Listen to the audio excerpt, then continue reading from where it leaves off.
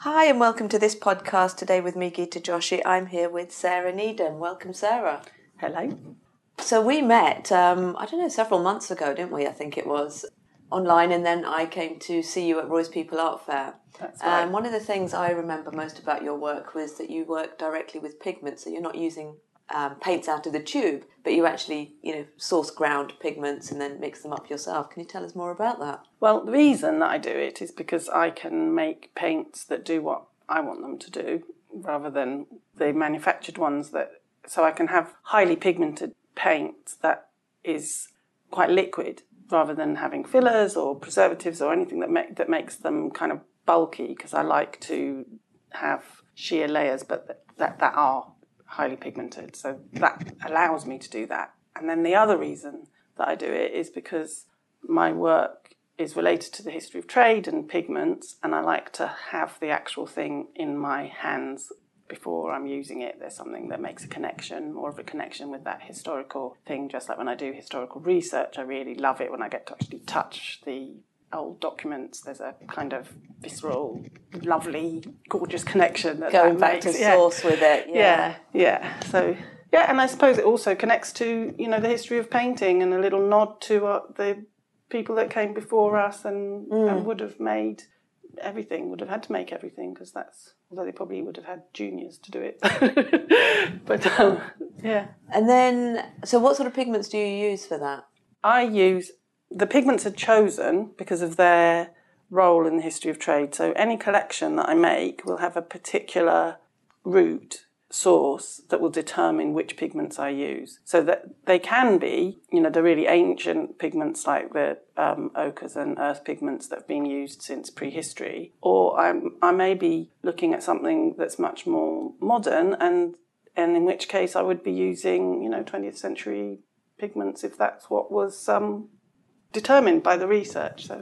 So when you were showing at Roy's People, that was back in, I think it was April. Yeah. And then since then you've also shown at the other art fair in Bristol. Yeah. So how did those two bodies of work, obviously they were, sort of research for their context. Yeah. So the collection that was at Roy's People was thinking about the way in which the south of the river has transformed, because it was at the Oxo Tower building. Yeah, Barge House. And that building used to be a power station for the post office, and so it would have been receiving coal. And there's also the Thames as a river has a bit of a special place in my relationship with London and my relationship with, and so for the Thames, I keep being drawn to cobalt pigments for the Thames because of the way in which the Thames is rich, because it changes and because it's stable. And with cobalt-based pigments, cobalt is an amazing mineral because it's so unstable. So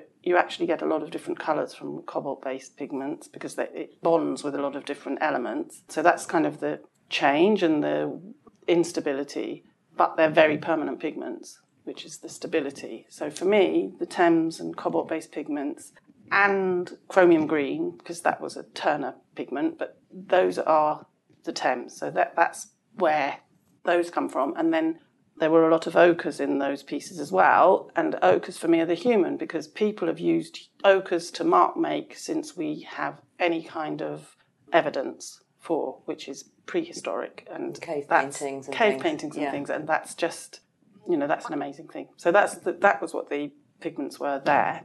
Mm-hmm. With Bristol, I took a very Bristol-specific and much more time-specific approach, and I looked at the Bristol presentment papers, which are documents that recorded what was imported through Bristol docks from 1770, and there's about 80 years of papers, or maybe 100 years of papers, but I took the first year that they were published and the first 6 months of the first year that they were published, and only used pigments in the paintings that were imported through Bristol during that 6-month period. So I found out what they were recorded in these papers, and just used those. And what were they imported for other than painting at that time? So at that time there were there was a lot of textiles in Bristol, so they were used for dyeing. They were used for painting the houses of the merchants, so like house paints as well as... Okay.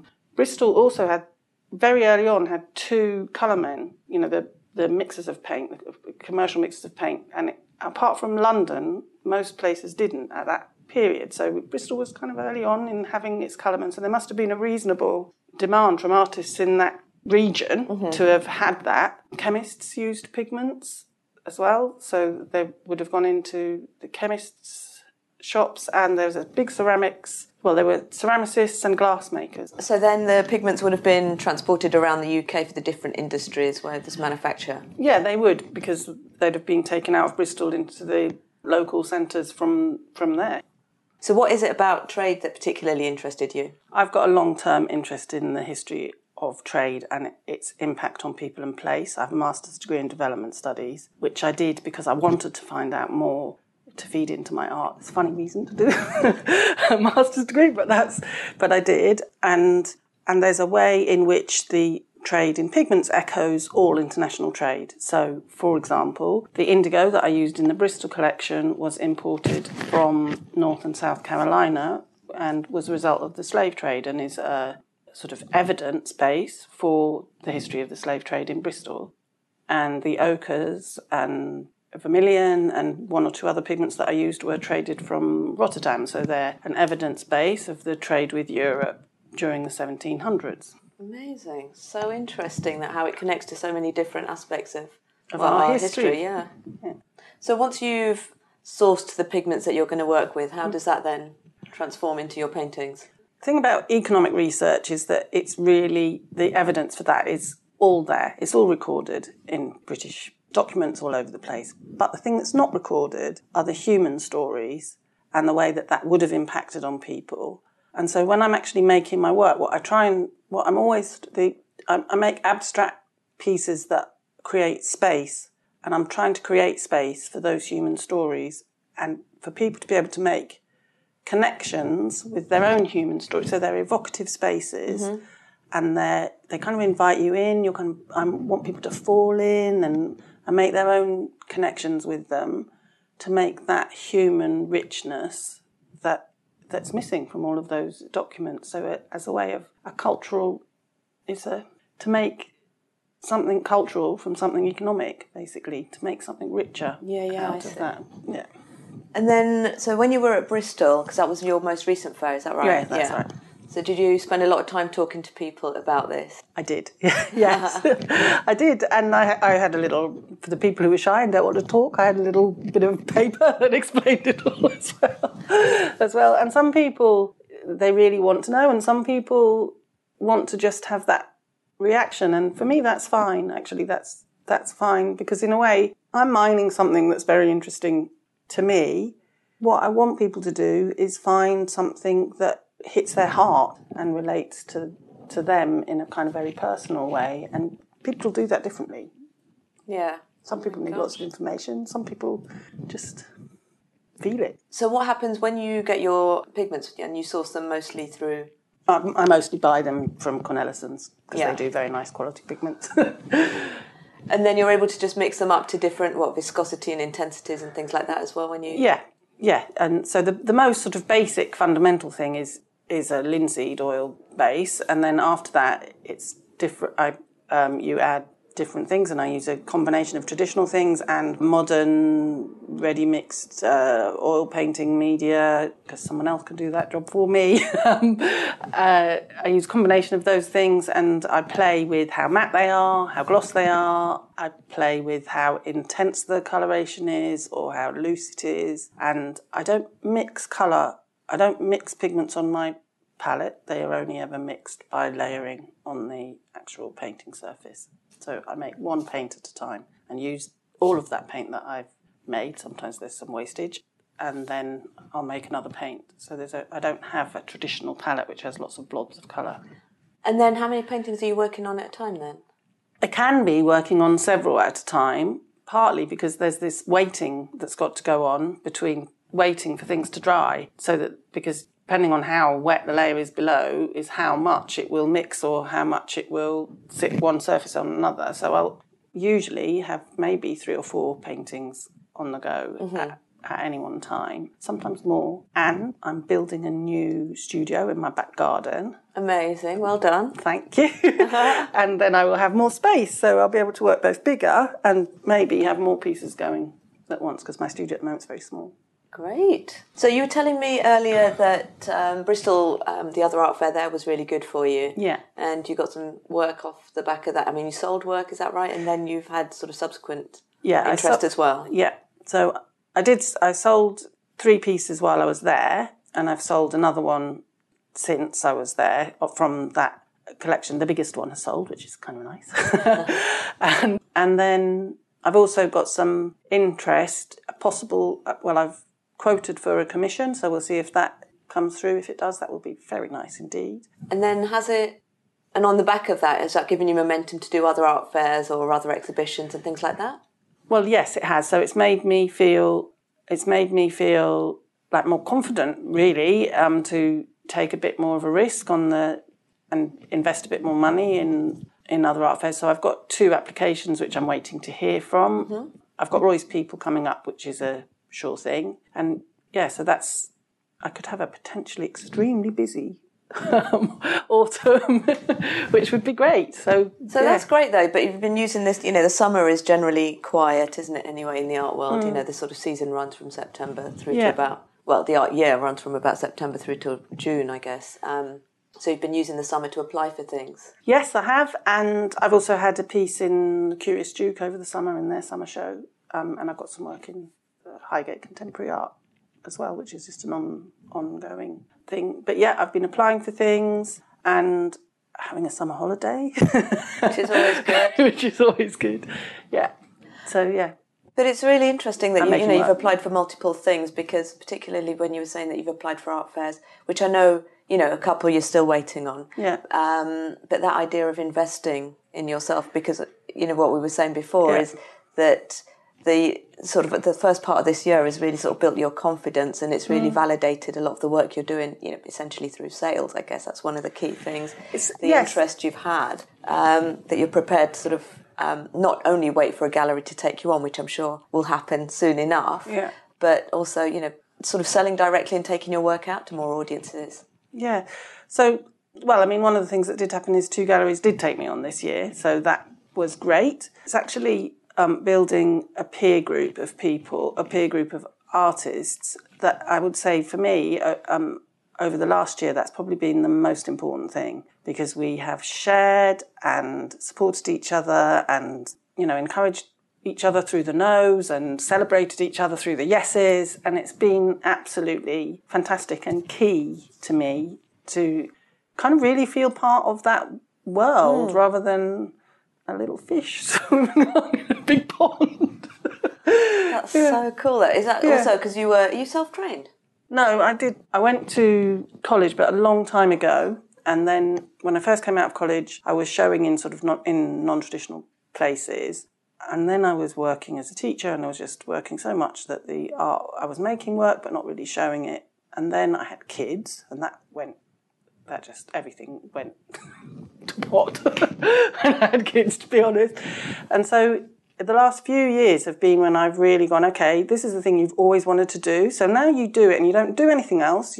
Obviously I'm still a mum, but you don't try and do anything else apart from little bits of money earning, necessity, money earning, but you make this work. And so I've got this determination that this is the thing. I've always wanted to do it. It'd be the thing, if I look back at my life, I hadn't ever tried, I would be so disappointed with myself. Yeah. So and I am determined that, this is going to work. And it means when it doesn't, when you get, obviously it's a world where there are you have to be, I think the other thing is because I'm older, I may be more able to take the no's and not take it personally. Just be more resilient with it as well, yeah. Exactly. And I think when I was younger, I would have probably found that more difficult. And I think that's where having this sort of network of lovely artist people that I now have, who are all trying to do the same thing, that you kind of build resilience because you're a group rather than an individual, and you have conversations which is, okay, so you wanted to do this thing, that's not happened, so what are you going to do that will make it happen anyway?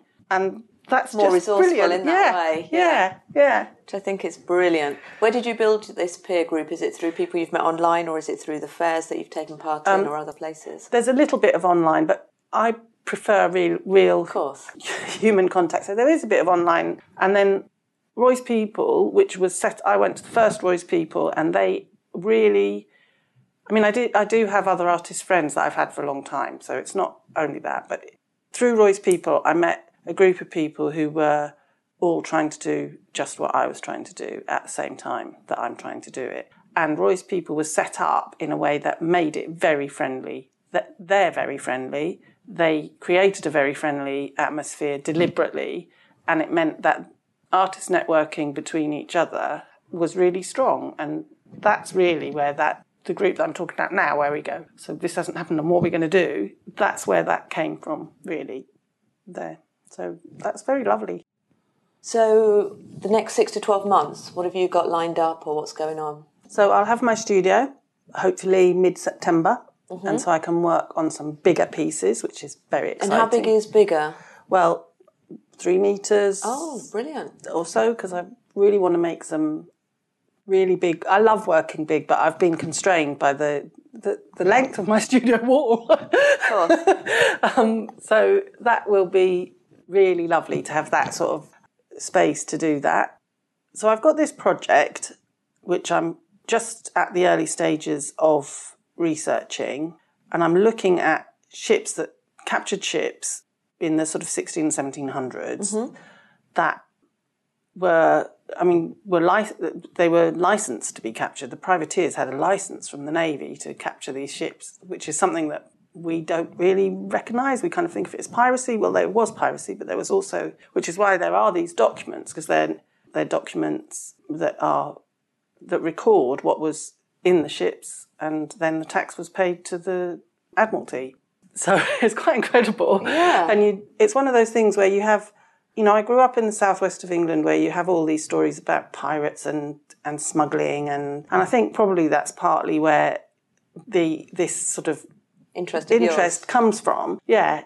And then, but they're very romantic, those stories, as they're told to children. And actually the reality of them was not romantic at all. It was very violent and very, the reason that there are a lot of tragic folk songs around the seaside is because a lot of people died and they were tangled up in this conflict over trade. And I think the potential for conflict over trade is currently being underplayed. And that's partly why it resonates with me, with the whole current situation that Britain's in. So that's sort of I think that's also partly, so most of the things that I look at, they have a historical basis, but they have a resonance in the present. So you're spending hours and hours in the National Archive? Well, I'm able to use their online thing to check for the ships that actually contained pigments in their cargoes, and the other sort of selection procedure that I'm doing is the ones that had letters in. So because I have this sort of romantic idea of choosing some of the letters and actually sending them on to the people who didn't receive them because they were captured. So they were personal letters? There were business letters and personal letters. The ship that I've looked at, there was a letter that was written, Chère Maman. It was from a boy to his mother, and it never reached her. And there's a bit of me that would really like to sort of somehow send that letter to that family if I could find out who they were. But, I mean, the addresses were very simple. It might be difficult. Just like Paris, France. Yeah, this name, Paris. It may be possible. Or maybe that you send a copy. I mean, obviously you'd send a copy, you can't send the original. That's in the archive. But so you're able to do a lot of that research online, basically, while the paint's drying? No, I don't do it that way. I separate them out because I like to go into the National Archive. It's not very far from, it's in London, so it's not very far from me. And I love the smell of the paper and the feel of the paper and the handwriting, because it's obviously all written in this beautiful script, that really gives you a connection with the people, really feels human to do that. So I like to do that in itself. So I'll have like a day when I'll go in, and that's what I'll have, a probably half day of working from home to select what I want to look at when I'm there, and then I'll go for a full day and sit in the archive, and that's what I do. Be fully absorbed in that. Yeah. Oh, yeah. I love that stuff. God, it reminds me of when I was writing my dissertation. There It was about the John Moores exhibition. Yeah. Go and sit in the Walker Art Gallery archives and like pulling out these letters by Frank Auerbach and Wow, things. I was like, whoa, yeah. He touched this, he wrote this. Yeah, well, it's true. That's a really gorgeous thing. That's a really, really gorgeous thing. So are you just at the research stage with that project, or are you actually painting with that as well? Well, I'm painting because I'm kind of have the notion, which may change, of kind of one painting for each ship. So as each ship comes along and I've got the information for that ship, then I can start to paint the painting for that particular ship. Mm-hmm. And I mean, if I waited till I'd got all of the research done, that would be a very long period. And also for me, I like the balance between kind of academic-y things and some just physical in the studio. And I make time in the studio every day. Yeah, so I am painting, but I'm also still painting for the last collection. So there's paintings from the last collection still being completed, and there's the beginnings of paintings for this collection starting. Amazing. So your paintings have a particular, quite recognisable, I think, form. How do you describe that? So I'm always playing with creating space, and that's what informs them. So they're abstract, but they're spatial. So you should have this ability to fall in. That's what I'm aiming at. And at different times I do that slightly differently. So sometimes I borrow from landscape, so I might have a horizon-y kind of thing going on, and sometimes it's more tonal, but it's always to create a three-dimensional space on a two-dimensional surface. And then the other thing is colour, just the balance of colour. I want the colours are resonant with their meaning, but they also have to be beautiful. How long does a painting typically take for you then? Obviously you're working over it over days, or is it weeks and months? Do you go back to older canvases?